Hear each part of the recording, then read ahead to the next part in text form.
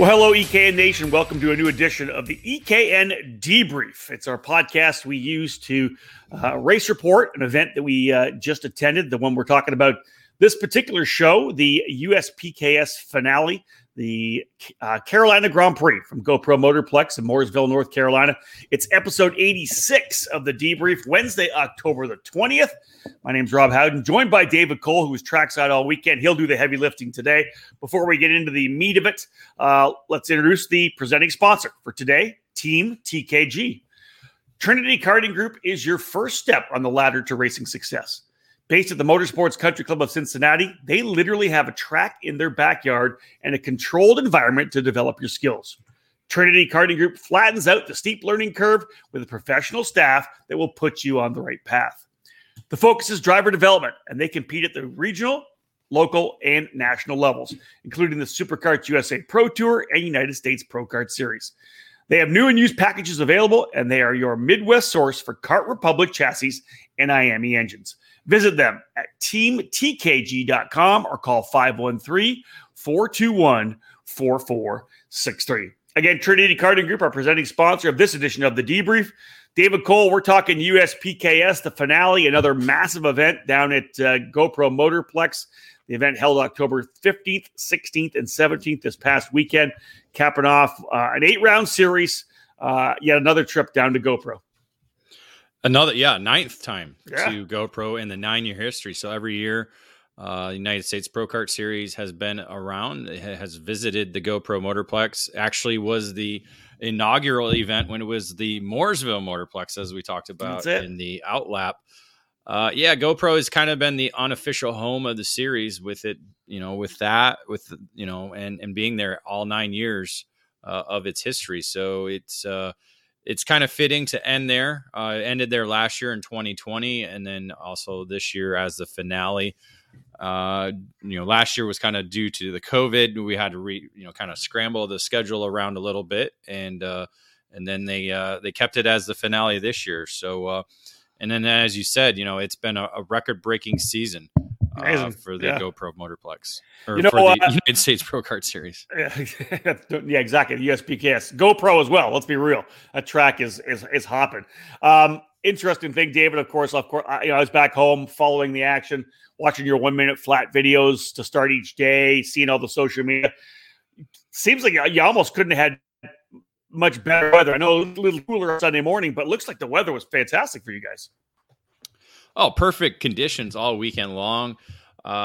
Friday it just felt like it was summertime. Felt nice. Like we were there in July without the humidity. Very warm. It was unseasonably warm, really, because it is October, and it felt like we were there in July. Saturday, it was a little bit cooler, more into the 70s, so it was comfortable all day long. We had a cold start, though, on Sunday. Had a bit of a cold front move in, and even though the skies were clear, bright sunshine, it was actually colder when we got to the track than it was here in Michigan. Wow. So it was a unique start. Certainly, everybody had to warm up the engines a little bit more, and I think overnight a lot of people made sure engines were off and kept warm overnight so they wouldn't freeze, because I mean, we're talking 44 degrees Sunday morning at 8 a.m. So it got pretty chilly, but aside from that, it warmed right up when with the sun being out and clear skies, and really just perfect conditions. No rain, because it's very rare that you don't have rain at GoPro Motorplex for a big event. And we got through it without any type of rain. Maybe I think there might've been one little sprinkle we thought it was going to rain, and it didn't. So got lucky there. Dave, you mentioned that there's been just great numbers throughout the season. This event ends up being the third largest event in the history of the United States Pro Kart Series. And I think even more telling, all 4 of the events in 2021 above the 250 entry mark, which I think is absolutely amazing. 223 entries last year for the event at GoPro Motorplex for the USPKS. 267 entries, highlighted by big numbers in X30 Pro at 48. Of course, KA has been super strong, 45 in junior and 51 in the senior. Even the juniors, David, up 14 entries from last year, 31 last year, 45 this year. Overall, I think everybody's got to be really, really pleased with the numbers. Yeah, just to kind of look at the numbers overall, our biggest event was last year, 2020 at GoPro, and it was 223 entries. And, we surpassed that with the 290 that we had in Ocala. So yeah, just to average above what your maximum number of entries was previously is just unheard of. It truly is. It's something we saw with Challenging the Americas, where the numbers have continued to grow there, and now on the East Coast, we are just seeing phenomenal numbers with the USPKS. And I think you look at the numbers, right? Like ones I kind of spouted out there, core categories, the X30 Pro class. That's the Spotlight Pro class than the USPKS. 48 drivers. That's awesome to see everybody jumping on board there. We know that the KA100 program has really picked up tons of momentum, tons of support, coast to coast, to be real. 45 in junior, 51 in senior. But we always look at that micro and mini, David. Again, 32 drivers in micro Swift and 38 drivers in mini Swift, both significant increases from last year. Upwards of, 15, 20, 30% increase. That bodes well for the series as well. You've got a lot of youth that is supporting the program. Things are going to grow into the junior categories for 2022. Yeah, that was one of the real highlights, was the mini and micro numbers that we had throughout the season. Here's a little good stat for you. The only class that was below 20 entries was X30 Masters for this weekend at 18. All the other categories were above 20 all throughout the season. Wow. Okay. That is good. Well, listen, it's a lot of momentum going into the program. Speaks volumes to what Mark Coates has put together at the USPKS, the staff that they have, everything they've done, the consistency of their program. And David, you from the very get-go, what'd you say? They've been going back to GoPro for 9 straight years. It's, people like some new tracks every once in a while, but they also like a bit of consistency, and they like to have the date equity as well. I think people knowing where they're going to be, GoPro is just one of those really good places to anchor a series. Yeah, we'll get into that a little bit at our Paddock Pass, because there could be some changes about. Which is what I like. We'll get into that in a couple. We'll get into that, folks. Stay with us. We're just getting started in this episode of The Debrief. David Cole taking a deep dive into the event, the finale of the USPKS in Mooresville, North Carolina. Stay with us. When we get back, the aforementioned Paddock Pass up on the docket. Acceleration Kart Racing is your first and only stop on the internet for karts, parts, and the safety gear you need to get you on the track. Visit shopakr.com for a great selection of karting equipment on a user-friendly website. Acceleration Kart Racing has aligned itself with many of the top manufacturers and distributors in the sport to ensure all the latest equipment is available to you, the racer. With over 20 years in business and customer support available 6 days a week, you can be confident about getting the right parts at the right price when you need them. Be sure to visit shopakr.com today or stop by their headquarters in Las Vegas. Make sure to follow Acceleration Kart Racing on Facebook, Twitter, and Instagram for the latest specials and new arrivals.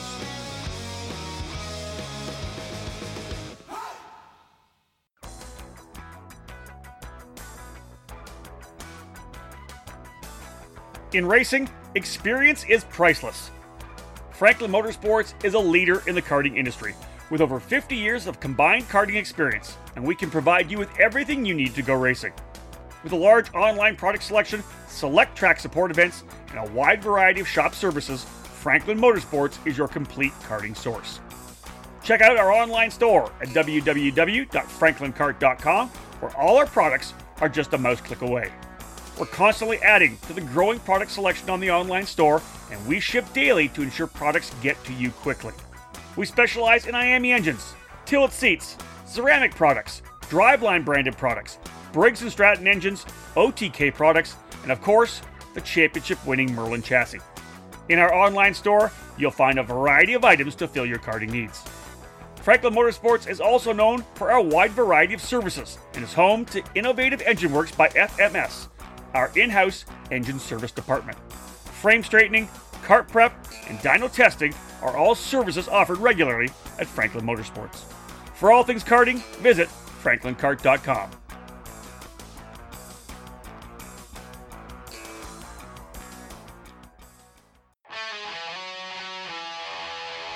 Winning takes top quality equipment, flawless preparation, experienced coaching, and passion. And at Team GFC, we live our passion. Developed by American karting champion Gary Carlton, the GFC chassis has become one of the newest brands to reach the top of the podium in North America. GFC has garnered victories and championships at all levels of the sport since its debut at the end of 2018. Shifter car drivers are at the front of the field running the GFC GT14 frame, and the SS31 has become a solid contender in tag and 100cc competition. Team GFC has Arrive and Drive packages available for all categories, including the mini and micro classes, utilizing the GFC RR5 Cadet chassis. These young pilots have the opportunity to be part of the Team GFC Young Driver Development Program. Learn from one of the best American karters with over 25 years of racing at the highest levels of the sport, offering personalized training on and off the track. Follow GFC Karting on Facebook and Instagram, or click over to gfckarting.com to learn more about joining Team GFC in 2021. GFC, live your passion. Welcome back to a new edition of the EKN Debrief, our race report podcast, and the focus today, the United States Pro Kart Series finale, the Carolina Grand Prix in Mooresville, North Carolina. Jumping now into the Paddock Pass presented by Parolin USA. It all started in 1994 when former kart driver Albino Parolin decided to move his passion for karting from the racetrack to his small workshop. That's when Parolin was born. Parolin USA is North America's source for Parolin products, and they run a factory team at all the major Superkarts USA, USPKS, and Rock Cup USA events. The Parolin chassis lineup for 2021 includes the Invader Shifter, the Le Mans Tag single-speed chassis for junior and senior drivers, the 28mm Opportunity model for the cadet classes, and the brand-new Daytona 4-cycle chassis. Get on the chassis that's winning. Drive a Parolin. For more information, head to ParolinUSA.com. All right, David, you kind of teased a bit about schedules. You can talk about that in a little bit, but I think first and foremost, all the spotlight kind of shining on GoPro, not only because it was the USPKS finale, championships on the line, but dude, we have three heavy hitter, big name professional race car drivers coming out to race go-karts against some of the best drivers in the country. This was super cool. I'll let you kind of take it from there. Yeah, it was a rumor we heard. Well, obviously, we had confirmation that IndyCar's Will Power and Joseph Newgarden were going to be there throughout the weekend prior to, we talked about it in our outlap. Yep. They were running with MPG Motorsports aboard the Will Power kart. So Will Power driving the Will Power kart is certainly a unique opportunity to take in. But really the stunner was the announcement of Kyle Larson, NASCAR point leader, multi-time race winner, on hand and competing in his first ever kart race. Now, mind you, Larson had been in karts before at GoPro, taking some sessions here and there, but not a full amount of time. Nothing compared to, say, Will Power or Joseph Newgarden, especially Newgarden, who we've seen grow up in the sport of karting and make his way up into the IndyCar ranks. But Larson just loves racing, and it was great to kind of speak to him for about 5 minutes and kind of get his take on things. When Friday was going on, he was there Thursday for unofficial practice, there on Friday for official practice, and he decided it was still an option of not racing or not, and he decided to race on Saturday and compete against the 48 drivers in X30 Pro. Yeah, it's just, for me, it's you look at what he did, all the racing he did, the dirt racing, and he still does, right? Plus the stuff he does in Cup, leading the points, like you said. Just such an all-around amazing driver, and probably really one of the best all-around drivers in North America, if not the world right now, driving so many different kinds of racing. I think it's fantastic. But to come out there and throw himself into the wolves, to be honest, right? The level of competition at the USPKS is ridiculous, and fill us in for those who maybe didn't watch live time. And how did he fare on Saturday? It looked to me like he was running pretty quickly. Well, when you look at lap times, I mean, he was very competitive. Qualifying, was able to qualify 18th overall, one spot behind Will Power. Now, you're talking, drivers like Paul Bocuse, Dante Yu, Thomas Annunziata, Finnegan, Bailiff, all were slower than Kyle Larson, even though they've been in the kart all season long. So that just made things more impressive. And that was kind of one of the key aspects. And what you saw on some social media stuff was, how awesome it is. And to see him just jump in a kart, and again, he never raced karts as a kid. He did dirt oval outlaw karts, which, is not exactly a sprinting kart. It's a different type of way of driving. And that's one thing that he was very adamant about is learning how to adjust the way to drive this compared to anything else that he's driven before. And then you go, out and you win at Texas on Sunday. Yeah. So again, he started, 18th, got into a little bit of, contact, I believe in the pre-final. I'm double checking that. Yeah. So he got shuffled back, into the blender a little bit when you're starting there. And then again, in the final, a little bit of contact sent him off the track as well too. But, ended up finishing, in the 24th spot. But when you look at his pace, he had the same pace, at least race pace, that Will Power had going on. And we know Will Power has lots and lots of laps at GoPro Motorplex. Yeah, and then Power goes on to finish top 10 on Sunday. So it shows you what Larson could do if he came out and ran a full weekend. Yeah, and Power was also involved in contact on Saturday, so ended up finishing in 19th. But Sunday was just a phenomenal performance by him. To finish 6th, was in the hunt to be there all race long. Guys were putting some bumper to him a little bit here and there, but he certainly had a good pace all day Sunday. Beating out, drivers like Jarzakrak and AJ Myers and a number of other notables. So, really good performance. And again, he's Masters. He's age. Masters. That's what I was holding on to that. This guy runs Masters. This is amazing. Yeah. So to see, that's like the old day Billy Cleveland, racing senior, or like a Phil Giebler did it, or like, Ron White in the shifter categories racing senior. It's kind of that same performance. So, he's a Masters age guy. So that certainly shows, they had the right setup going. They had the engine working perfectly. Great performance by him. What about Joseph Newgarden? Did he have a good time at least? What was his results like? Yeah, Joseph, again, he's not the Joseph Newgarden we saw in karting. He's a lot bigger, a lot stronger. Tall. He's actually gotten taller since he's been in karting.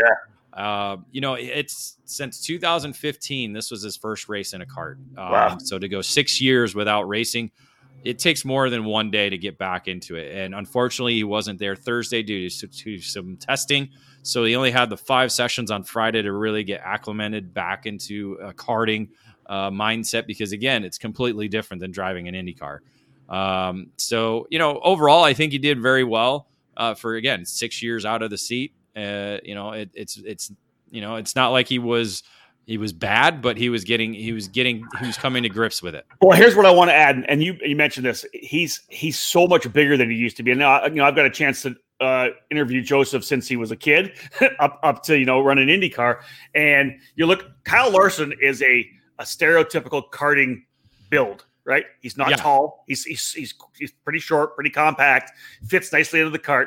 Joseph's what? He's got to be at least 6 feet tall, and his upper body's massive. It's just it probably doesn't lend itself. I would put him at 6'1", 6'2". Yeah. Like okay, he's 6 feet, right? I'm 6 foot, and he's above me. That's not easy, man. Yeah. I kind of compared his upper body to like a Danny Formal. Yeah, he's a big kid. He's got a lot of that upper build. But even, I think his whole body is an athlete. He's an athlete now. He's not necessarily a kart built person anymore. 100%. Like you said, where Kyle Larson, like you could put him in anything. He's got that Italian size, where they make these karts for. That's right. That short, not short, but the 5'8", type built. And so it's easier for Kyle to kind of jump into anything and go.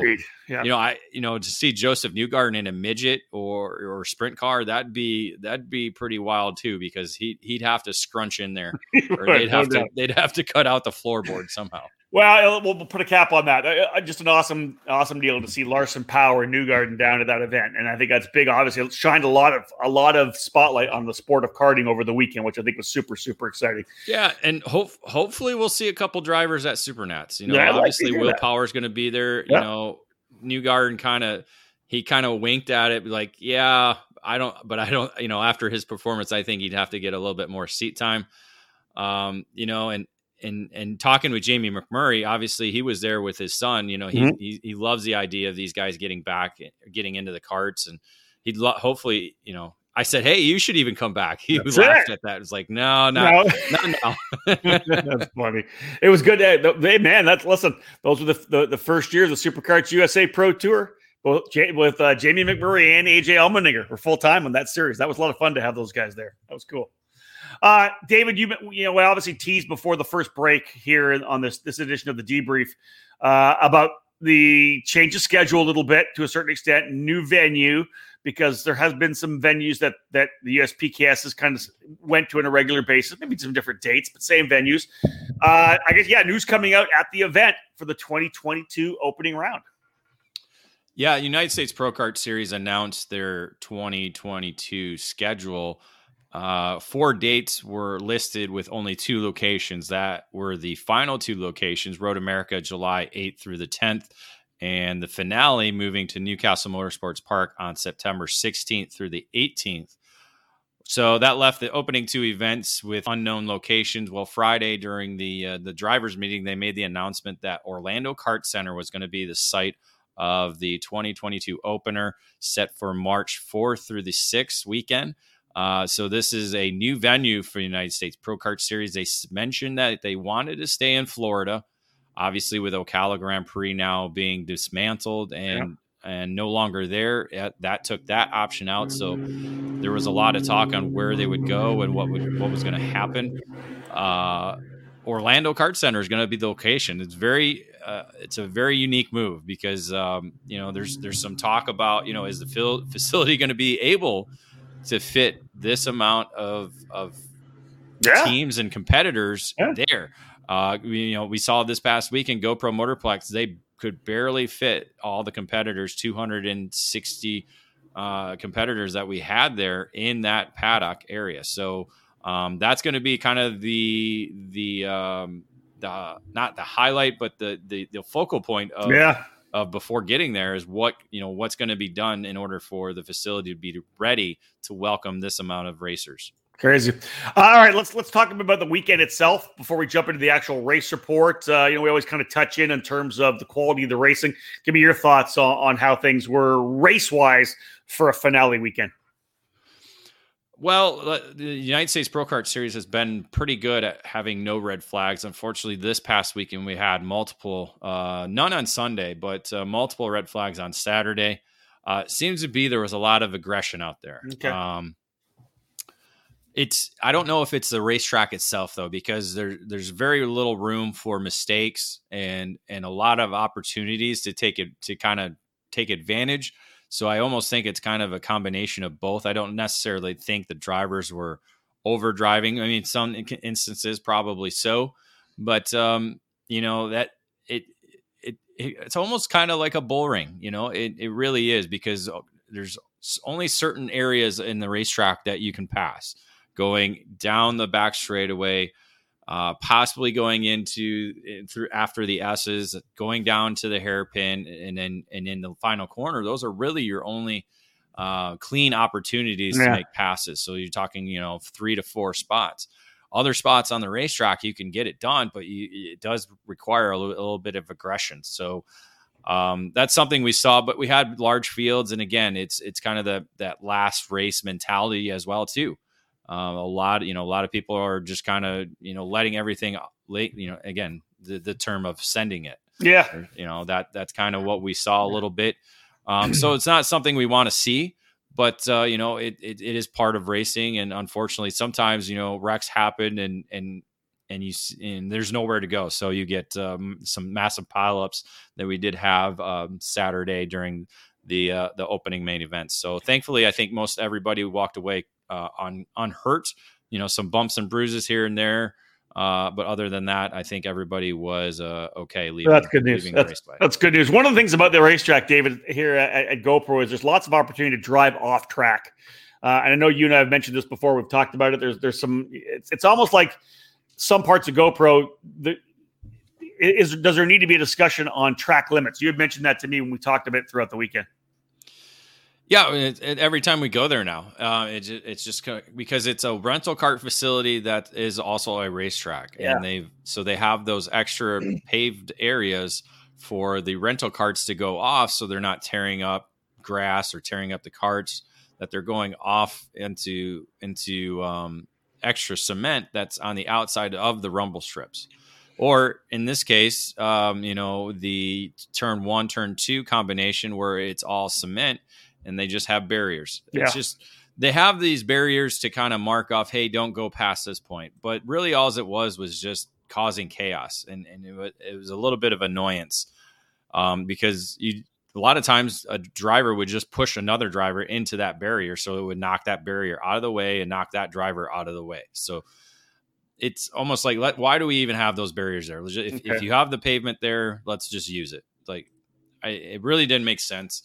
But they do need to look at that turn 2 section. I really do, because essentially you're jumping over a curb and then jumping off the curb. And it's really now just a straight line. They don't even use that turn left section any further. So, if you saw on the videos of all the starts that we did, you were essentially, and you look at a lot of the onboards online now, it's basically a 90-degree corner now. And they just drive over the curbing, and that's that. So they should my opinion, they should either reconfigure that section of the racetrack or put some type of maybe possibly AstroTurf, some type of, fake grass in there to help alleviate drivers from driving straight through that section. Yeah, I hear you saying. The barriers didn't do it because again, drivers would just run people into the barrier, and then they would knock the barrier out of the way. And then, so the rest of the race, they would have a clean shot through that section. All right. Yeah. All right. It's hard to make a permanent circuit feel like a temporary circuit, if you get what I'm saying. Yeah, I get it completely. Yeah. I'm sure the track designed after the famous Italian track, right? Was it Sarno? No, which one is Parma. Parma. I'm sure there was gravel there in Parma. There's no way that was paved all the way around. There was probably gravel, right? That was the other something we talked about. Maybe we just needed to put some, kitty litter. The big dirt piles like you have at the end of the straightaway at Mid Ohio or Road America, like actual big car course. Let's maybe put some kitty litter there. But I don't know. Something it doesn't feel right, if you know what I mean. Yeah. Well, they've laid a racetrack out for a reason. It's turn 1 and turn 2. If they don't use the corners, why do you even bother? Just make it a 90-degree corner and get it over with, right? That's kind of been my thought, especially over the weekend, because it just standing in that section, why are we jumping a curb? When it's supposed to be, you're supposed to be making the turn. Yeah, I hear you, Sam. All right, some good information there from David in our edition of the Paddock Pass. This edition brought to you by Parolin USA. When we get back, time to jump into the race reports. We're going to get things started with X30 Pro. We'll also do X30 Junior. That'll be the first start for the race report on this edition of the Debrief. Stay tuned. More to come here on the EKN Radio Network. Leading Edge Motorsports is the industry answer to winning in karting.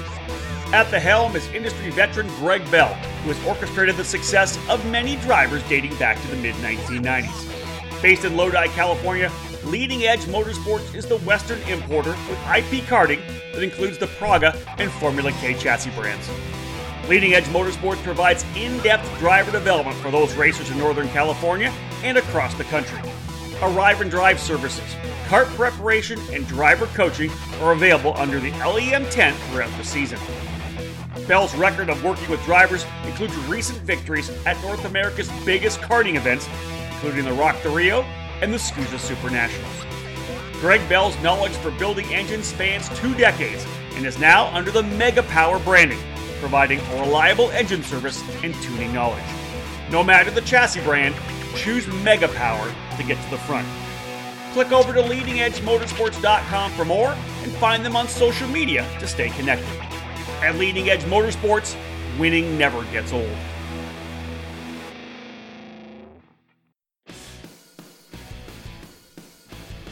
Feel like you're racing alongside the many legends that have called CRG home. With direct factory support, the CRG Nordam operation is the North American distributor for all CRG products related to karting and is based just outside Houston, Texas. The complete racing chassis line, including the famous Road Rebel shifter cart, is available through CRG Nordam. The growing FS4 Briggs & Stratton Focus chassis is expanding worldwide, including right here in North America. Many tracks, indoor and outdoor, have made the switch to the Centurion rental cart line through CRG. New for the 2020 season is the Mini Hero for cadet racing, homologated for FIA competitions around the world. Head over to kartcrg.com or find them on all social media networks. Looking for that extra edge? Comet Racing Engines is your answer. The engine service program from Comet Kart Sales has been winning from coast to coast at all levels and different forms of the sport. Lead engine builders Mark Harrison and Gary Lawson have decades of karting experience, providing racers the power to reach the top step of the podium. Comet Racing Engines continually perform track and dyno tests to provide their customers with the cutting edge in engine performance. Comet specializes in Yamaha KT100, IAME Swift, IAME X30, IAME Leopard, and ROK engines. Trackside and customer support are the cornerstones of the Comet Racing Engines business, ensuring each and every customer receives personal attention and the help they need to achieve the best results.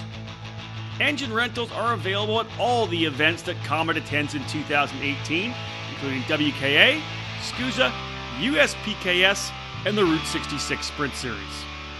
Contact the Comet team today at cometkartsales.com or by calling 317-462-3413.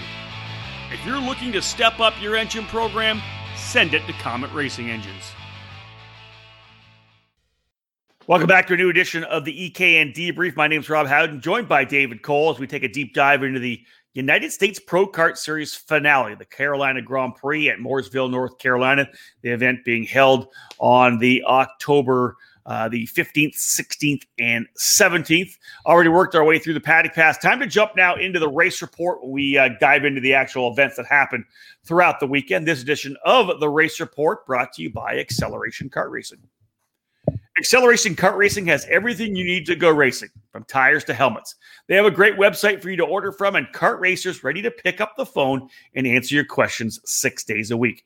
With over 20 years of kart racing under their belts, Acceleration Kart Racing has the experience to help you succeed on the track. You can rely on them to get you the parts you need when you need them. Make Acceleration Kart Racing your go-to source for everything karting. Head to www.shop.akr.com. That's shopakr.com. All right, David, let's jump into the X30 Pro category. I'll throw the headline out. You fill in the information. Here's the headline for X30 Pro. Jones and Greenemeier bag first series victories as Norberg locks title. Well, Hayden Jones actually made the move to Rollison Performance Group prior to the weekend, so he made his RPG Cosmic debut on the weekend at his home racetrack at GoPro Motorplex.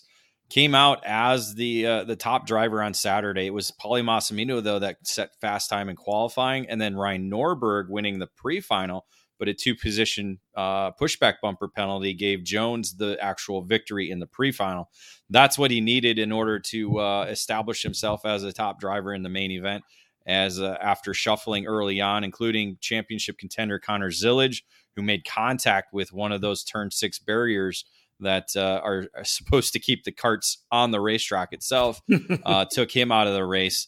Later on, Jones established himself as the race leader, leading a RPG 1-2-3 finish with Jones, Norberg, and Greenemeier finishing 1-2-3.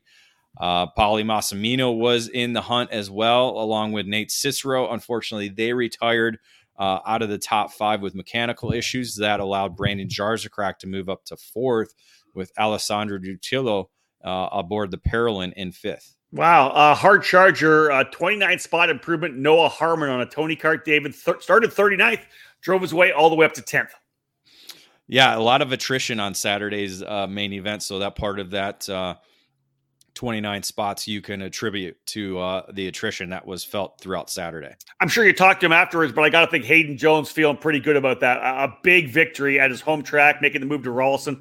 Got to be happy with that for sure.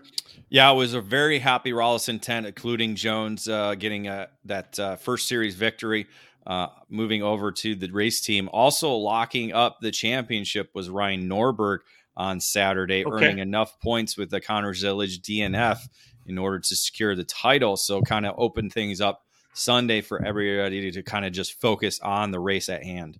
Looks like the Rawlson crew didn't let up on Sunday, David. I know Ryan Norberg qualifying on the pole, of course, already got that championship locked and loaded.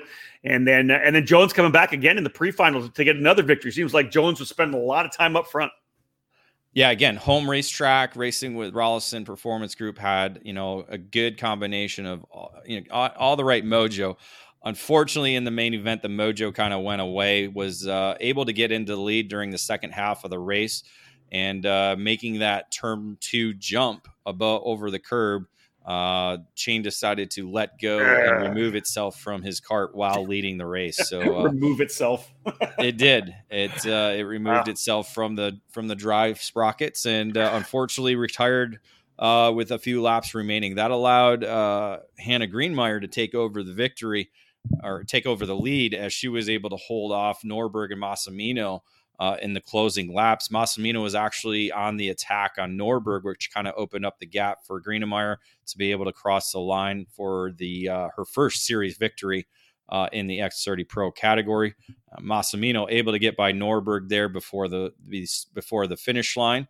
Alessandro Di Tullo able to move up to 4th this time with Brandon Tyner putting 3 RPG drivers into the top 5. So David, Hard Charger, Santiago Benito on the Ren Speed, another driver making a bunch of moves up, started 46th, 26 spot improvement up to 20th. Yeah, a number of positions for him. Again, big fields, lots of contact, and not as much attrition on Sunday, but still a good drive for him. Let's look, as we always do, at the overall money. USPKS providing their cash for the overall weekend points. And Hannah Greenmeyer coming away with $5,000. Big payout for Hannah. Yeah, the two podium finishes for her helped to put her on top and get the $5,000. Norberg, again, 2 podium finishes as well. Unfortunately, no victories for him, so that put him in the 2nd position. And then Alessandro Di Tullo with the 3rd spot. A really good weekend for the Parolin USA driver. Certainly is kind of reestablished himself as a top contender in the X30 Pro division. And I think we kind of have to take the time here right now to pay a little bit of respect to Ryan Norberg. Obviously, Brandon Jarzakrak's kind of been the guy at the USPKS winning championships, very similar to Norberg over in the SKUSA Pro Tour as he won so many championships there. But man, David, for Norberg to put another title, this time in USPKS, on his resume, just keeps padding that CV. Yeah, 7 podium finishes out of the 8 rounds. The only race he didn't stand on the podium was the opening round in Ocala. So again, you're talking runner-ups, 3 victories. So he's got 3 victories, 2 runner-ups, and 3 runner-ups, 3 victories, and a 3rd place finish.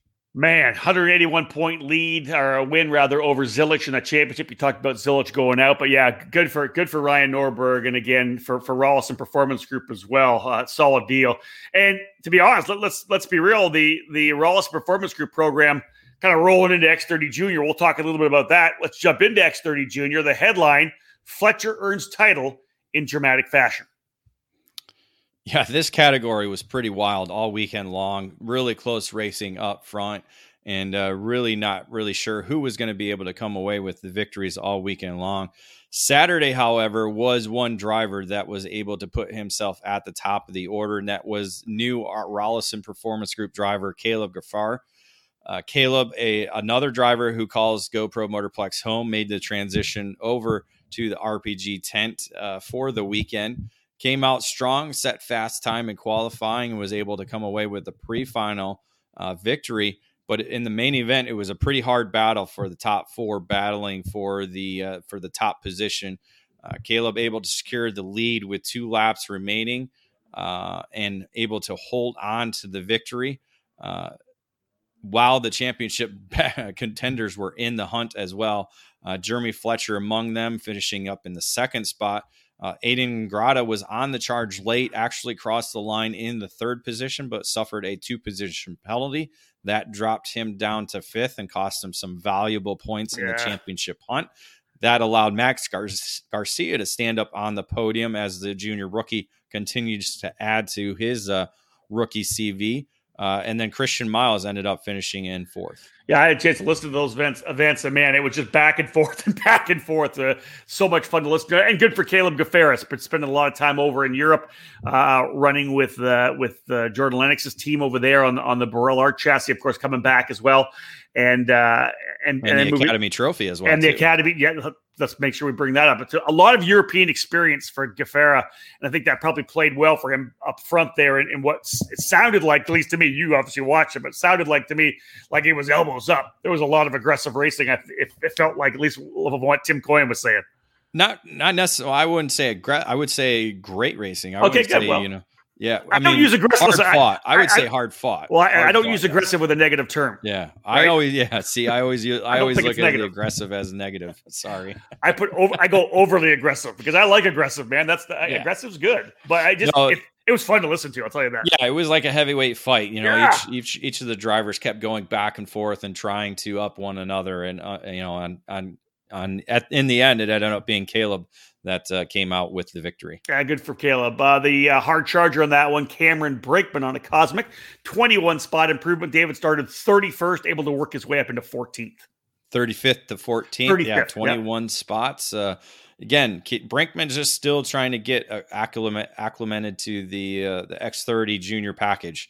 So that's a good confidence booster for him, working with Michael Geringer under the Mike Doty tent. All right, let's move over to Sunday right now. Gafara, of course, now has that the success from Saturday's got some momentum and some confidence coming in. Michael Costello, though, on the Cosmic ends up going P1 in qualifying. He was actually one of the quickest drivers on Saturday, even with a bent steering shaft. Wow. So they were able to straighten that out, and it certainly showed as he set fast time in qualifying. Unfortunately, was shuffled back a little bit there in the pre-final as Caleb was able to score the victory there. Going into the main event, it was again, championship time. Nothing was decided yet. It was still between Fletcher and Ingrata. And I'm sure you had the spreadsheet rolling, right? Oh, so you knew where did he need to be to win. So he needed to finish 4th or better in order to earn the title. That was based on Ingrata actually winning the main event. Yeah. So a lot of things were going to shake down. Both Fletcher, Ingrata, and Garcia were in the lead pack, so it was a 3-driver breakaway. So Fletcher was kind of in a good position. Unfortunately, none of them wanted to run in line, and they kept shuffling around for the lead. And their shuffling allowed the second group to close back in. So we had a pretty good big group there in the closing few laps. And with 2 laps to go, as they come through the double right-handers, turn 9 and turn 10, drivers went 3 wide on the exit as they were jostling back towards the last corner on the racetrack. So we ended up going 3 wide down into that short little chute. Ingrata actually came out with the lead as they took the white flag with Jeremy Fletcher right on his bumper. So we had the top 2 drivers in the championship running 1-2 right there. Fletcher made his move in the double right-hand corners, turn 9 and turn 10 on the final circuit, was able to hold on as he reached the checkered flag first to secure victory in the category and earn this series championship. Yeah, go out and get it, right? And that was, again, another race I was able to listen to on the EKN radio network. And, man, Tim Coyne had things fired up. And I just hear Xander. It was actually Xander. It was Xander. That's right. Yes. But listen, and what you like as that race is playing out, the three guys are leading, right? And I'm like, okay, these guys are going to pull away. And then immediately Xander starts talking about them battling. I'm like, here they come. Everybody else came back in. And that's what set things up. I don't know why people don't just get into line, David. But with Fletcher, I don't know if he knew exactly what he needed to do. Okay. That's the only thing, I wasn't able to speak with him. He had to take off after the championship award ceremony. So I wasn't able to really get a chance to speak with him, but it just seemed like he just wanted to go out there and win it. Like you said, put it in his own hands and go out and win, but again, you have that, situation where if you record a DNF, you could lose the championship. Yeah. So, but he went out and won it and earned his second victory on the season and was able to secure the championship. Yeah, good for him. And to win in style too, right? The exclamation point on the end of a fantastic season for Jeremy Fletcher ends up getting the victory. We'll jump into the money in a second. Let's wrap up with the hard charger. Adam Brickley, David, on a Kart Republic, 19th spot, started 30th, almost got his way into the top 10, finished in the 11th position. Yeah, not quite sure. Wasn't able to speak with Brickley, but local driver. They certainly have the speed there. Just obviously had some issues in pre-final, but got up into nearly the top 10. I don't think we broke down the top 5. I'll do it real quick. Do that, yeah. Aiden Ingrata finishing up in second, so finishing right behind his championship contender. Caleb Gaffar in the third position, so 2 podiums on the weekend. Max Garcia just missing out in fourth, and Justin Ataconis in the 5th position. So let's talk cash then. Obviously, Fletcher getting that second place on Saturday, the win on Sunday. He comes out with the big money. Gaffar gets some cash as well. Yeah, $2,500 for Fletcher, $1,500 for Caleb, and then Aiden Ingrata with third place overall on the weekend with $750. And as David said, Fletcher getting that victory, scoring that championship in the X30 junior category. Aiden Ingrata second overall in the standings. Max Garcia, that rookie driver, a tremendous freshman season, third overall in the points. Christian Miles in fourth, and Justin Ataconis in 5th. All right, another break in the action. We get back to the race report brought to you by Acceleration Kart Racing. We're going to talk KA100 Senior, KA100 Junior, and X30 Masters. More debrief here on the EKN Radio Network. Jenson Button, Jos Verstappen, and Roman Grosjean, all former Techno Kart drivers and champions. Get ready, America, for the Techno Kart invasion. Formed in the 1970s, the Italian manufacturer has new representation in the U.S., and they're already winning races and championships. Technokart USA is owned and operated by top national masters drivers Laurent Mardan and Christian Vomir, and they are focused on building the new Technokart dealer network. The Technokart line hits all the different engine platforms in American karting, beginning with the TR28 Special for 4-cycle racing. The TR30 is Tekno's chassis for 100cc and 125cc tag competition, and we also have a TR Cadet and Kid Kart for the drivers coming into the younger age groups of the sport. In 2021, Technokart USA will be attending the Rock Cup Florida Winter Tour, the United States Pro Kart Series and Route 66 programs, the Rock the Rio and SCUSA Super Nationals in Las Vegas, and will continue to support our home track, the Badger Kart Club. Race-winning Arrive and Drive programs are available, and kart shops interested in adding a new quality chassis to their lineup should contact us today. Be sure to follow Technokart USA LLC on Facebook and Instagram.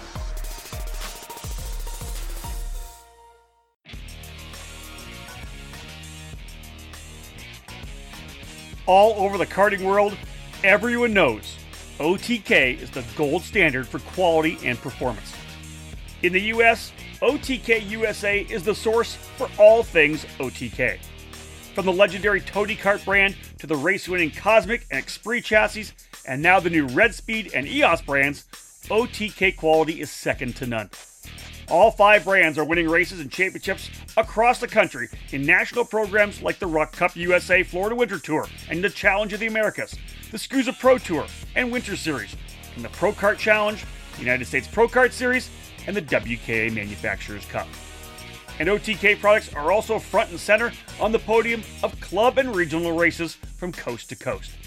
To learn more about a specific product line, you can find the OTK USA dealer near you, whether it's Tony Kart, Cosmic, Esprit, Red Speed, or EOS.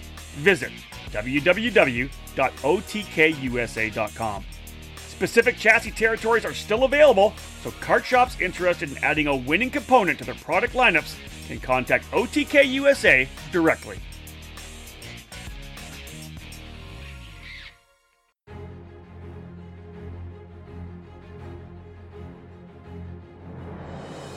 The Briggs & Stratton 206 engine is where out-of-the-box ease and outstanding consistency meet to create legendary races. Briggs & Stratton's history of motorsports dates back to when the first engines came off the assembly line in the early 1900s. Their focus on the grassroots level continues to help build generations of racers. Since 2008, the Briggs & Stratton 206 has gained a following that has the engine powering the largest fields in North American karting today. From the club level track programs to traveling regional series and national events, Briggs & Stratton competition provides the most exciting racing in the sport. Engineered and hand-built exclusively for racing, every Briggs & Stratton 206 engine is power tested and serialized before it goes in the box. Karters can take that engine straight from the box to their kart and be on the podium at the end of race day. Be sure to follow Briggs & Stratton Racing on Facebook and through @RaceBriggs on Instagram. To learn more about the 206 engine or to find the North American dealer near you, head to BriggsRacing.com. Briggs & Stratton Racing, what powers you? Welcome back to the EKN Debrief, episode number 86. It is October the 20th, 2021, and David, of course, back in the office after spending the weekend down at Mooresville, North Carolina for the final rounds of the United States Pro Kart Series. That's what we're talking about here today. David, let's go into KA100 Senior, huge field in this particular category. And here's your headline. Massimino doubles up as Zilich grabs first senior title. Lots in there. A lot to cover in the K100 senior division, as it was the largest category, actually having two different pre-finals, splitting up the field into odd pre-final and an even pre-final. As you said, Massimino doubled up. Well, Massimino set the fast time in qualifying on Saturday and was able to win the odd pre-final, while another GoPro regular, Tyler Wettengel, on the Kart Republic with Trinity Karting Group, won the even pre-final. So they were essentially the top two drivers going into the main event. Or a little bit of drama as we were in the pre-finals with championship leader Connor Zillage involved in contact and was actually recorded a DNF. So thus, with the two different pre-finals and an LCQ, he was put into the last chance qualifier on Saturday. Fortunately, able to come away with the victory. So he ended up starting 41st on the main event. So we'll get to his finish in a little bit. Up front, it was Massimino, though, that controlled most of the final, as he was able to kind of set pace along with Tyler Wettengel and Brandon Lemke, defending champion of the class. Lemke was able to grab the lead as they were coming to the white flag, but Massimino returned the favor on the last lap and was able to secure the victory by the checkered flag. Wettengel was able to slip by Lemke there in the final few corners and able to steal the second position, while Connor Ferris in the Kart Republic for Team Ferris Racing ended up in fourth, and Aiden Levy aboard the Tony Kart in the fifth position. So, David, I have to figure your head would have been swiveling throughout this race, because you got two kind of stories to follow, right? You got this lead battle fighting for the race win, and then you've got Connor Zillich coming from the tail of the field. As you said, having won the last chance qualifier, he ends up starting 41st. He is the hard charger. 35 spot improvement, ends up in sixth position to secure the provisional championship. You must have been following him coming through. I know what you do with the spreadsheet, and you were updating that spreadsheet on all the passes. Man, that must have been a drive for Connor coming from the tail of the field. Yeah, it was a championship winning performance because of the position that he ended up and where Lemke was. Actually secured the provisional championship for Connor Zillage on Saturday afternoon. So, Zillage was putting down the same lap times that the leaders were putting down. So you knew he wasn't going to quite get up to where the leaders were, but was able to get into that sixth position, which essentially locked up the championship for him. And as you said in the title, David, his first senior championship as well. Yes, again, started out his senior year this winter. We kind of highlighted it throughout the season. Yeah, had an opportunity to be in the hunt in the SCUSA Pro Tour Championship. Unfortunately, that came up short. Was involved in the X30 Junior or X30 Pro category or championship at USBKS. Unfortunately, contact on Saturday took that away from him. But this one he was able to secure early on Saturday afternoon. Yeah, good for him. Again, that's Zilic, of course, winning that championship title. But as David said in the headline, Paulie Massimino, what a weekend for him in this category. And David really, again, went out and just dominated. I don't say dominated the sheets. Top of the charts in qualifying. Won his pre-final. Wins the main event. You give us the information from there. Yeah, it was a perfect score. Nice. Saturday had a good perfect score. Sunday, another perfect score, setting fast time qualifying, winning his pre-final, and then again led every single lap in the main event. The top three got away. Him, Wettengel, and Lemke again. Top three drivers were able to get away. Nobody made a move, though. Really? It was kind of a really boring race, and everybody was wondering, why didn't Wettengel make a move? He never made a move. Just it was almost like he was happy to be Massimino's wingman. All right. And Lemke just didn't quite have enough to be able to try and make anything happen. So it was almost like he was just hanging there in the draft to kind of just be there. So again, Massimino first, Wettengel second, and then Lemke in the third position, while Levy actually swapped positions with Ferris to end up fourth on Sunday. So what happened to Zilic? He's the hard charger again, starts 41st on Saturday, starts 33rd on Sunday. He's the provincial champion or has already won the championship. What happened to put him back to 33rd? Again, contact, this time with another different driver in his pre-final. This one happened in turn 4 with another local driver, William Robusto. A little bit of contact. Fortunately enough, he was able to continue on and not have to go back into the LCQ. So ended up starting in the 33rd position and again, running lap times just as fast as the leaders. Was able to claw his way up into the 4th position, but a 2-position penalty for the pushback bumper dropped him down to the 6th spot. So he passed 64 people. In the two races. That's awesome. It's amazing. Wow. That's a lot of work. That's a lot of fun, though, I think, too, right? I love starting at the tail of the field and being able to work forward. And listen, for Zilic, he ends up winning the championship by 56 points over Brandon Lemke, Hayden Jones in 3rd, as David said, Levy in 4th, and AJ Myers actually coming home 5th in the championship standings. David, let's go to KA100 Junior, and here's the headline. Dzelski and Walker earn career first as Fletcher claims crown. Yeah, we've already talked about Fletcher earning a championship previously. Well, Another one came up Sunday afternoon as well. But again, he had a lot of drama surrounding him. Neither of the junior championships were decided until the final lap. So this was certainly one of the categories to watch as we got into Sunday. Yep. Saturday, however, was a bit chaotic. In terms of drivers up front and drivers mid-pack and then drivers in the back, a little bit of contact here and there. Chase Hand ended up setting fast time in qualifying, but it was Fletcher that was able to come away with a pre-final victory. Hand was among those in the front runners in the main event, but he was shuffled back to the 19th position in the opening laps. Opening corner, right? Corners or something like that? I think it was like turn 4 or turn 6. I was listening to that one. Wow. Then later on, as Fletcher was battling with leading, was involved in contact with Jake Walker in turn 4. That sent those two drivers up and out of the racing line and further back into the field. This allowed a 3-driver breakaway up front that involves Sebastian Weldon, Austin Jers, and Danny Dzelski. Okay. Ended up being Dzelski that was able to better the other 2 drivers. And again, scoring his career first victory and in his Ryan Perry Motorsport debut, earning the victory on Saturday, able to cross the line ahead of Weldon and Jers. Yeah, Hand, after that issue on the opening lap, 19th back up to P4 in the final standings. Elio Mesa on a Tony Kart capping up the top 5. Adam Brickley, though, David, the hard charger on the Fullerton, started in the 42nd position, moved up 34 31 positions to go to 11th.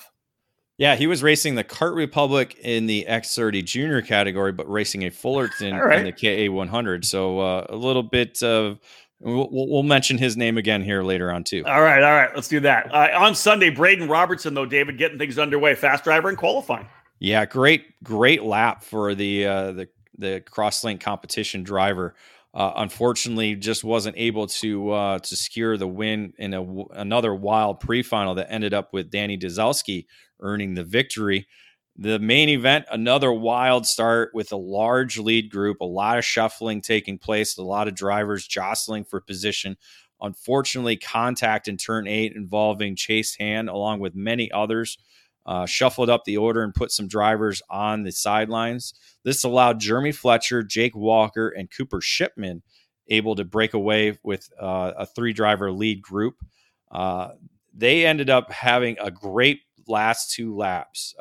It all began in the hairpin with a little bit of contact that kind of bunched them up and shuffled them up. And that continued into the last lap where, again, they went to the hairpin turn 8 with some contact and some blocking and a little bit of this and a little bit of that.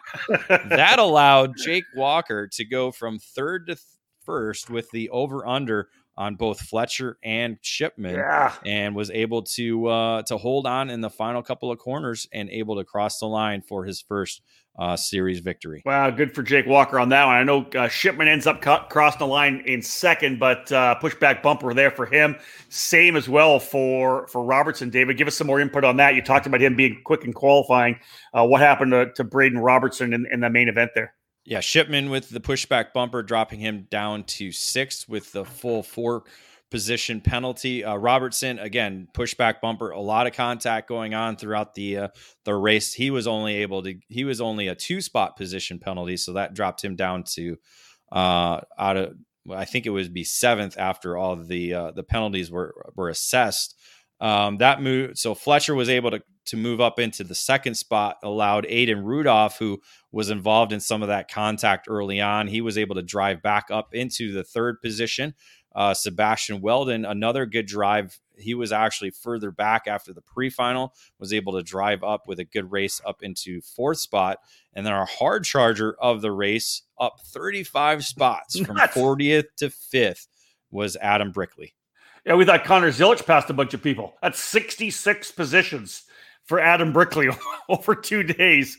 And just in that class. And just in that class. Because he's got 19 spots in the X30 junior main event on Sunday. Oh, my God. That's unbelievable. Good for him.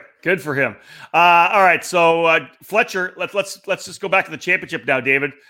We mentioned it in the headline as Fletcher wins again. 2 championships for Jeremy Fletcher. Ends up winning by 41 points over Weldon.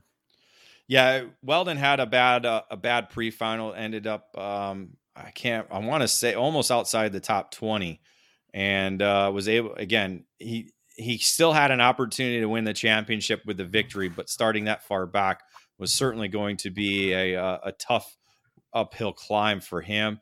Ended up as we said, finishing in the top 5, so got some valuable points, but with Fletcher finishing 2nd ahead of him, certainly kept him from winning the championship. So only 41 points separating the top 2. Yeah, Chase Hand in his first national season, finishing in 3rd in the category. Parker DeLong 4th overall, not there that weekend, and Elio Mesa finishing 5th overall in the championship.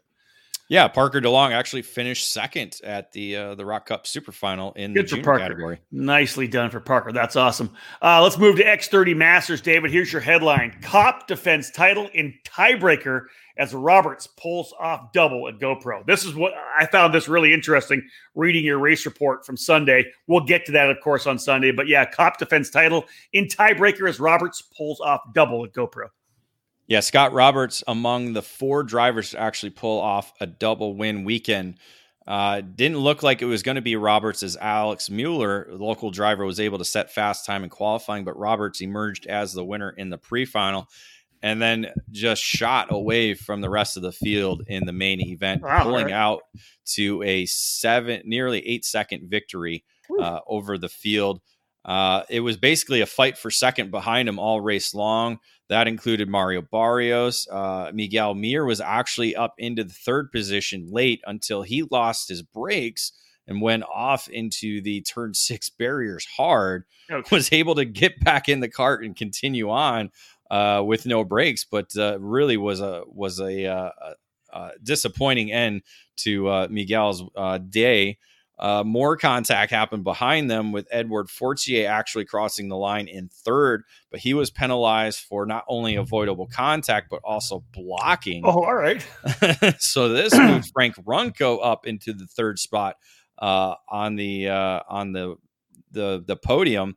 This allowed Scott Kopp to move up into the fourth position, which was very crucial in the championship hunt as he was entering the weekend as the championship leader. And then Robert Mayer ended up finishing in the fifth position. Hard charger Kim Carapaletti on the comp cart, 8 spot, started 16th. He goes up to 8th. But coming into Sunday, Dave, with a championship on the line, Mario Barrios out of the gate with the top qualifying time. Yeah, it was about a 5-point swing when you factored in the drops, and then Barrios added 10 more points to that with the bonus points for setting fast time in qualifying. But again, Roberts just super strong all weekend long. Not really sure why he wasn't able to get that qualifying fast time, but certainly showed it when it was in the race mode as he was able to drive away to the pre-final win. And then again, just drove away and led wire to wire in the main event to secure a second victory on the weekend and his third on the season. Wow, amazing for him. Scott Kopp ends up in second, Barrios third, Runco fourth, Connor Hare on the Tony Kart fifth. You can now play the card here, David. I love, as I was reading your race report, I love the way that they break a tie. Because when it comes down to it, Kopp and Barrios tied in points at the end of the day.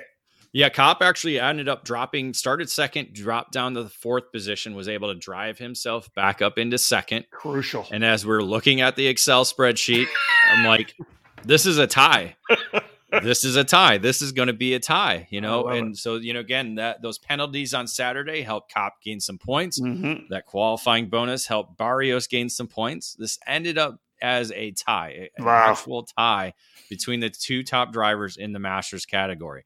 Now, as we were doing the race, we thought, as in standard karting terminology in previous years, you go by who has the most wins, and then you go by who has the most runner-ups. Exactly. That's what I thought too, yeah. That's what we thought. And then, lo and behold, Allie Long had the rule book right next to her with how to break ties. And she's like, guys, you're not telling this right.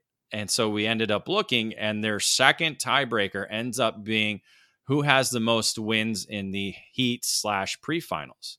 So then we had to break out the actual results and the points and see, okay, who has the most heat race wins, or technically pre-final wins. Yep.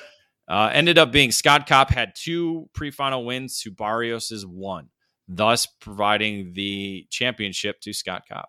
I like it because it puts more pressure, not pressure. It pushes drivers to potentially win heat races instead of finishing second. You never know when that could be a tiebreaker, right? Guys, I'll just finish second and clean. I'll start on the outside of the front row for the main. I like that. Well, again, it highlights wins. It highlights wins. Yeah. That's kind of, you're always going out on the racetrack to win. Agreed.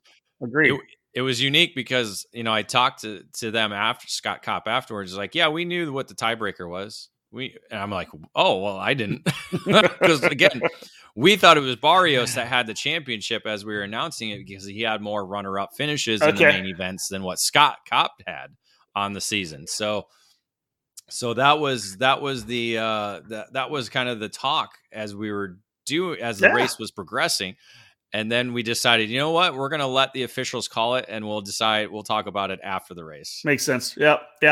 Obviously, a great weekend for Scott Roberts. Jumps him up into third in the points. Danny Robertson in fourth, and Miguel Mir in fifth.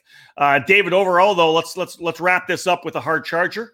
It was Connor Hare who ends up starting in the 15th spot, drives his way up into fifth, but it sounds like there was a little bit going on in terms of that with some penalties as well. I I'm not quite sure what I wrote here, but I'm looking at this. I don't know what I wrote here. So we'll just, all right. Looks like somebody got a pushback bumper penalty. That's fine. Sure. Yeah. All right. I don't know. We'll take it. Well, folks, I think that was supposed to be in the notes. That's all right. That's all right. No worries. Another break in the action. When we get back on this race report presented by Acceleration Kart Racing, David will cap things up as we will give you the breakdown for Mini Swift and Micro Swift. Another great edition of the EKN Debrief here on the EKN Radio Network. You want the best? You just got to roll with the best. Streeter Superstands. This is Jeff Wessel from StreeterSuperstands.com.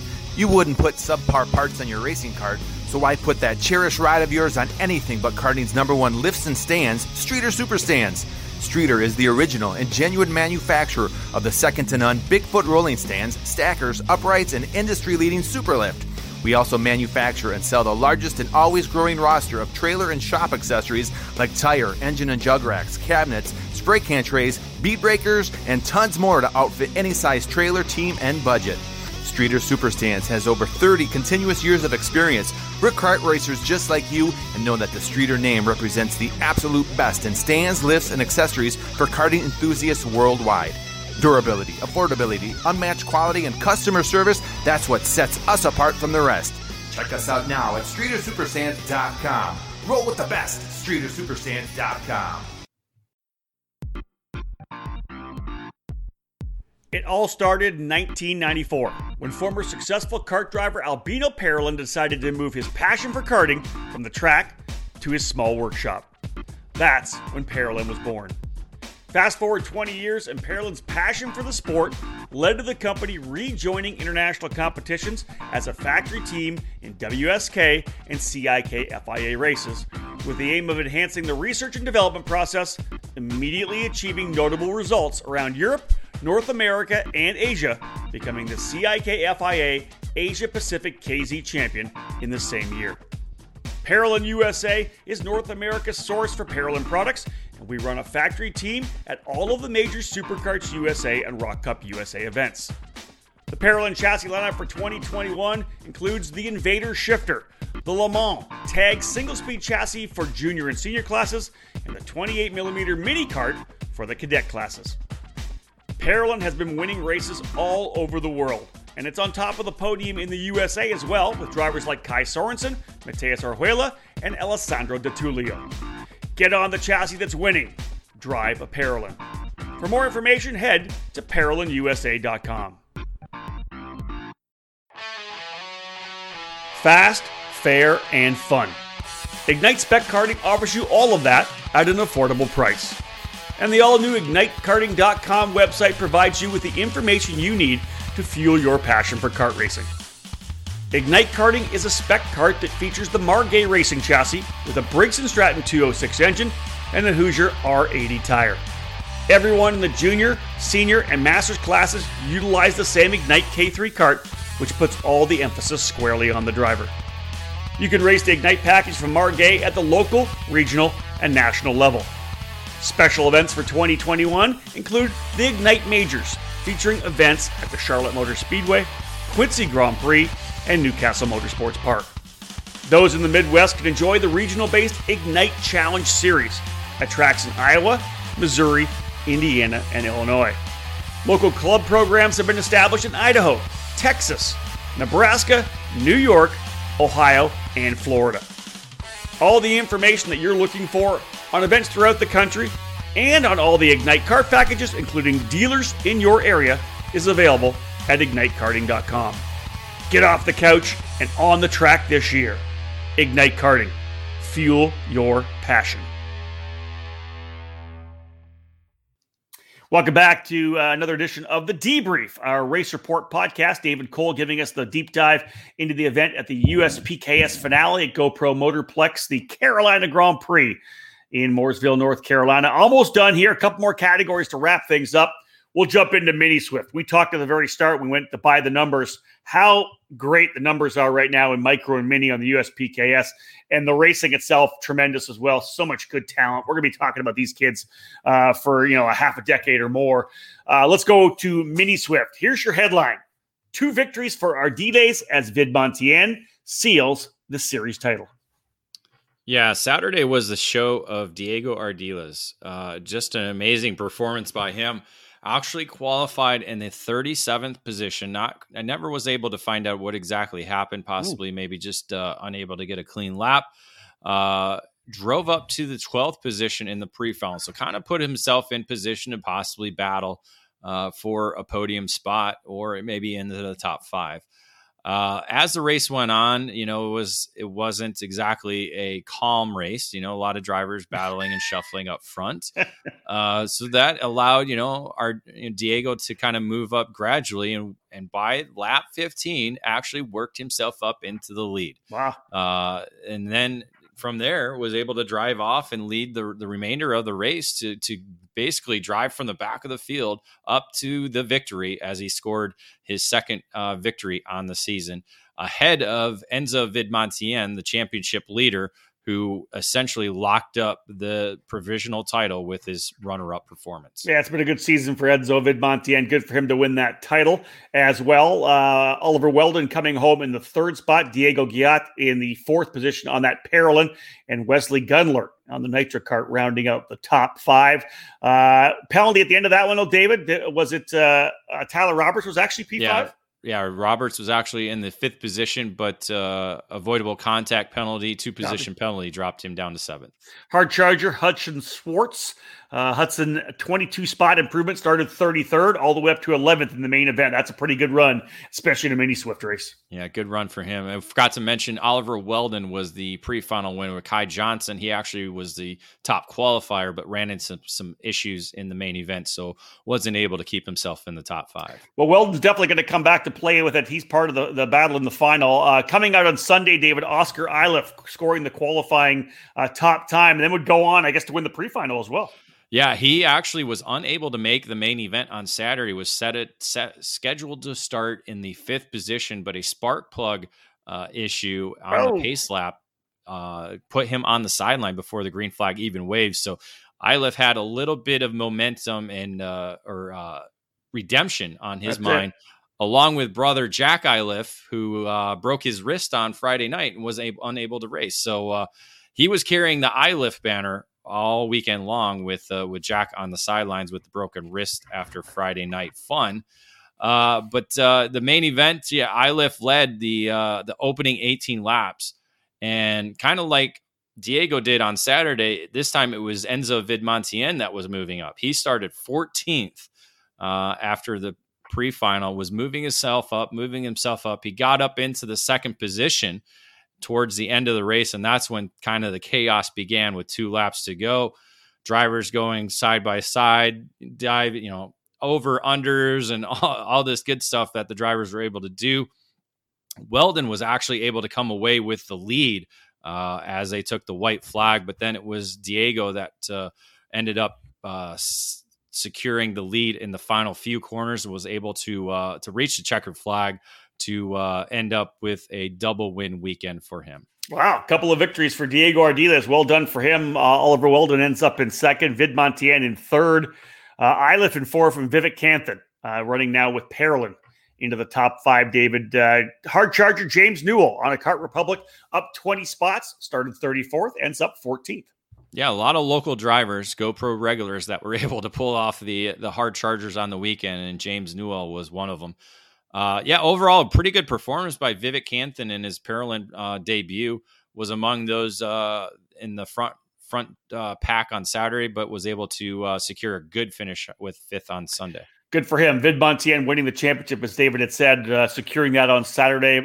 Ends up being a 188-point advantage over Diego Ardiles, who, of course, used his weekend performance to jump ahead of Weldon in the championship. Iliff ends up in 4th, and Kai Johnson in 5th. David, one more category to go, and we've talked about this young man throughout the season from the very get-go. Very impressive young micro driver, and he kind of dominates the action this weekend. Here it is. Harvick takes title with double win finale. Saturday was all Harvick, as he was able to go wire to wire on the day, unchallenged throughout qualifying, pre-final, and final, earning maximum points on the day to solidify himself as the provisional champion. in the category. Lucas Palacio was able to kind of get close Saturday towards the end of the race, but just ran out of time, ended up finishing in the second position. Ethan Tovo aboard the Nitro Kart rounded out the podium with Alessandro Truchot aboard the Parolin in fourth, and Gianmatteo Rousseau on the Nitro Kart in fifth. Hard charger Benya Fernandez on the Kart Republic, 10 spots, started 20th, ends up in 10th.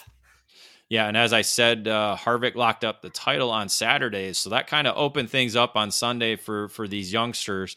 But it was kind of the same story, but a little bit of pressure this time. Harvick was able to set fast time in qualifying, but was challenged throughout the pre-final. Actually ended up winning the race, but was penalized for avoidable contact. Right. That allowed Gianmatteo Rousseau to earn the pre-final and the pole position for the main event. A lot of shuffling took place early on between the top three in the main event, including Harvick, Tovo, and Palacio.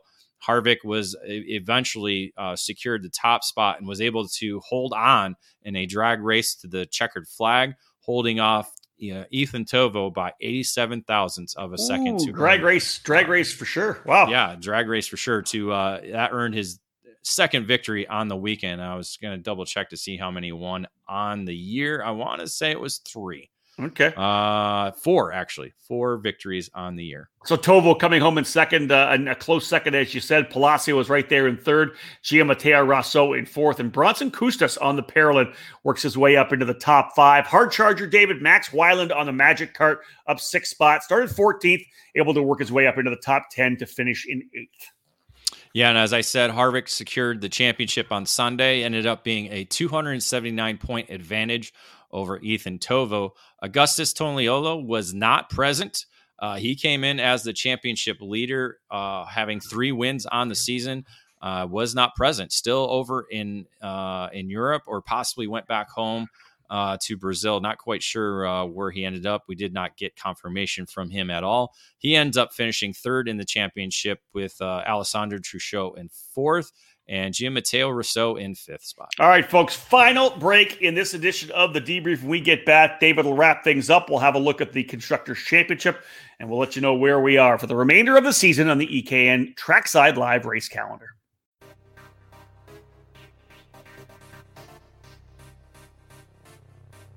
Located in Mooresville, North Carolina, on-site at GoPro Motorplex, Kartsport North America features over 6,000 square feet of retail space. Along with being the official race team and distributor for the Kart Republic chassis, they offer full retail sales, kart service and storage, and products from the top brands in the sport, such as CZ Chain, Talon Sprockets, SKF Bearings, and Prisma Tire Gauges. If you want to take your racing to the next level, they also offer driver training and coaching programs available trackside at GoPro Motorplex. They have a massive inventory, so head to their online store at kartsportna.com to get same-day shipping of the parts and components that you need. While you're there, check out their used section of karts, engines, parts, and accessories. Kartsport North America. Top quality products, winning brands, and professional driver development services.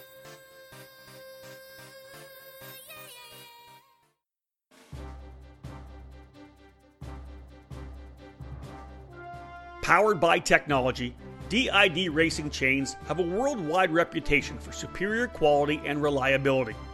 Meticulously engineered and manufactured in Japan, DID Genuine Parts are the world's #1 original parts supplier for Japanese and European motorcycle manufacturers.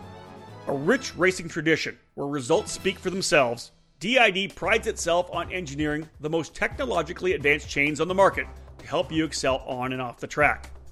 DID's SDH pin treatment creates an extremely hard chromium carbide layer on the pin surface that houses a soft inner core to absorb extreme shock loads. DID's 219 HTZ racing chain boasts this SDH pin technology, which leads to longer chain life as well as excellent energy transmission to the wheels. Available in the gorgeous gold, the 219 HTZ is the ultimate racing kart chain.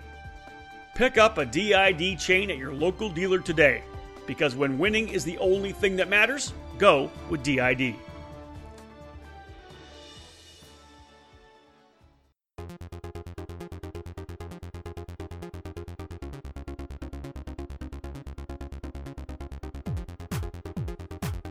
You can buy all the latest and greatest products on the market. But when you're karting to win, it boils down to one thing: you, the driver. Gain the knowledge and abilities by investing in yourself at the Alan Rudolph Racing Academy, and you'll find those extra tenths of a second you need to put yourself on the podium.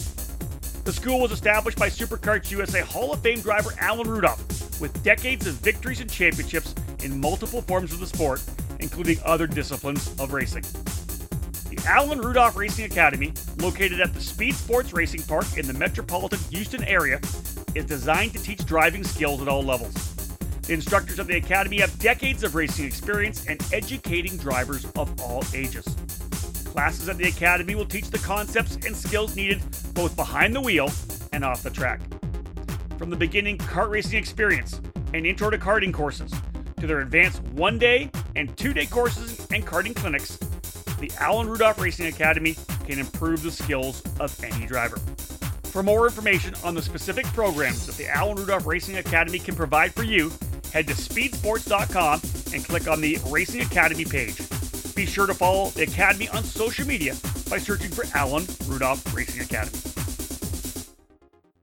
Welcome back to our final segment of this edition of the EKN Debrief. Rob Howden and David Cole here in the EKN studios. David, let's wrap things up. We said from the very get-go, it's been a tremendous season for the United States Pro Kart Series, their third largest event in the 9-year history of the series, the Carolina Grand Prix. Yeah, just a phenomenal year overall. You know, the largest year they've had with, over 250 average per event, wrapping up with the third largest ever at the GoPro, for the series at GoPro Motorplex this past weekend. Big numbers. And we talk about over $1,400 handed out over the weekend at X30 Pro and X30 Junior for their cash purses, plus 6 sets of MG tires, and then nearly $70,000 in prizes for the championship purse. That included IAME International Final tickets, USPKS Winner's Circle program, USPKS entries for 2022, along with IAME engines, more MG tires, and of course, a little bit of extra cash for other drivers as well. Extra cash. You said $1,400. You meant $14,000 on the weekend. Yes. And then $70,000 in the championship purse. Absolutely amazing. One of the things we talked about going in as well, David, was the battle for the Geo Cup, which is the team championship of the USPKS program. How did that end up shaking down? Well, Rollison Performance Group really stood out at the finale, and all season long was able to secure that team championship, that includes counting the top 3 finishers in each category for each round throughout the season. And we'll have a little bit of a breakdown on that. But congratulations to Mike Rollison and the entire Rollison Performance Group on winning this year's Geo Cup. Yeah, it's impressive. David, let's look at the Constructors' Championship. Looks like 6 different brand names getting race wins. Four actually. I did a little something funny on the script here. So we have 4 different brands winning victories on the weekend. Cosmic earning 6 victories, Tony Kart with 4, Red Speed with 2, and then Nitro Kart with 2. And then we look at the championships. We have 1 championship for Cosmic in the X30 Pro with Ryan Norberg. Oh, I see what you're doing there. Tony Kart earning 3 championships. KA100 Senior with Connor Zillage. Jeremy Fletcher earning both junior championships aboard the Tony Kart in X30 Junior and KA100 Junior. Keelan Harvick earning the Micro Swift title aboard the Nitro Kart. Enzo Vidmontien on the Bennett. And then Scott Kopp with the Xpree with Team FMS in X30 Masters. So 6 brands in total getting the titles and race wins. That's pretty solid. Good weekend. I like it. Yeah. Your thoughts on that? Obviously, OTK pretty strong on the USPKS program. Well, I think this weekend is where they really stood out. Throughout much of the year, it was probably anywhere between 6 to 8 different brands were winning. But yeah, OTK certainly shined throughout the weekend at GoPro. Yeah, no kidding. All right, let's wrap things up with a look at the EKN Trackside Live race calendar presented by OTK USA. Here's the line. All over the karting world, everyone knows OTK is the gold standard for quality and performance. In the U.S., OTK USA is the source for all things OTK. From the legendary Tony Kart brand to the race-winning Cosmic and Esprit chassis, and now the new Red Speed and EOS brands, OTK quality is second to none. To learn more about a specific product line or to find the OTK USA dealer near you, whether it's Tony Kart, Cosmic, Esprit, Red Speed, or EOS, visit www.otkusa.com. All right, David, normally in our Trackside Live race calendar, we're giving, the couple next 2 or 3 events. To cap off 2021, only one more race to go. December 1st to the 5th, you and I head back to Las Vegas. It's been a year off, but it'll be great to get back to the Rio for the SuperKarts USA Super Nationals. Yeah, there was a lot of talk this past weekend. Hey, what have you heard anything on entry list? What's the word? Who's going to be there? I think a lot of people are really gearing up for this event. We've seen the schedule already finalized. We got multiple categories opened up to the 88 drivers. Yep. We'll have the 2 shifter categories that certainly should be exciting. It's as we get closer to December, we'll probably start getting more involved with the entry list and start getting our previews ready. Of course, we'll probably be doing some outlap podcasts, possibly 1, 2, maybe 3. Well, that's still up in the air. We'll see what there's more content to happen for sure. I think it's gonna be big, right? It's exciting. And then we'll hopefully come back with our live debriefs each night at the bar, depending on what the mask rules are going to be, because it'll be a little bit harder to do that with masks. So we might have to do it trackside.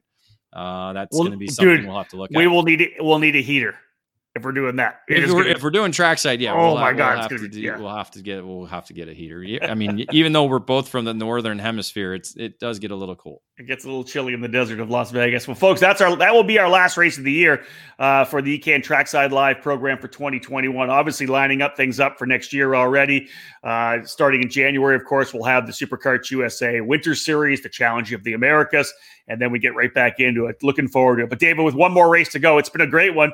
How about just your final words on covering the entire USPKS this year? With record numbers, it was obviously so much excitement, so much great competition throughout the entire season. Yeah, I mean, that pretty much sums it up. Just the amount of numbers that we had throughout the season certainly showed that, the program that Mark Coates and all his team have been able to put together are one that people want to go to, one that people want to race at. The racing was phenomenal all season long. Aside from some of the aggression we saw this past weekend, overall it was safe, it was fun, it was clean. Lots to build on still. With the move to Orlando Kart Center, so we'll see how that moves. And of course, the second event's still up in the air. We're not sure yet. We have some leads, we have some ideas of where they're going. But it could possibly be another new racetrack as well, too. So lots of new and exciting things coming up for the USPKS in 2022. And hey, that's less than 5 months away. March 3rd, 4th, 5th, and 6th at Orlando Karting Center, the opening round of 2022. We'll see whether or not the USPKS can go even higher, set even bigger numbers, because where they are right now, a really solid sweet spot, a really good place for USPKS. Kudos to Mark Coates and everybody a part of that program, Tim Coy and everybody that makes that series what it is. It really has provided a strong foundation of national level racing on the East Coast of the United States. Big thank you to them as well for allowing EKN to be there with our Trackside Live program. I know David loves being there. Big thank you to Tim Coyne and, of course, Xander Clemens this past weekend for being on the mic and being part of the EKN Radio Network. We appreciate it. We love being part of the action and look forward to doing it again in 2022. Folks, that's it for the final debrief of this year's USPKS program. On behalf of David Cole, my name's Rob Howden. Bye for now.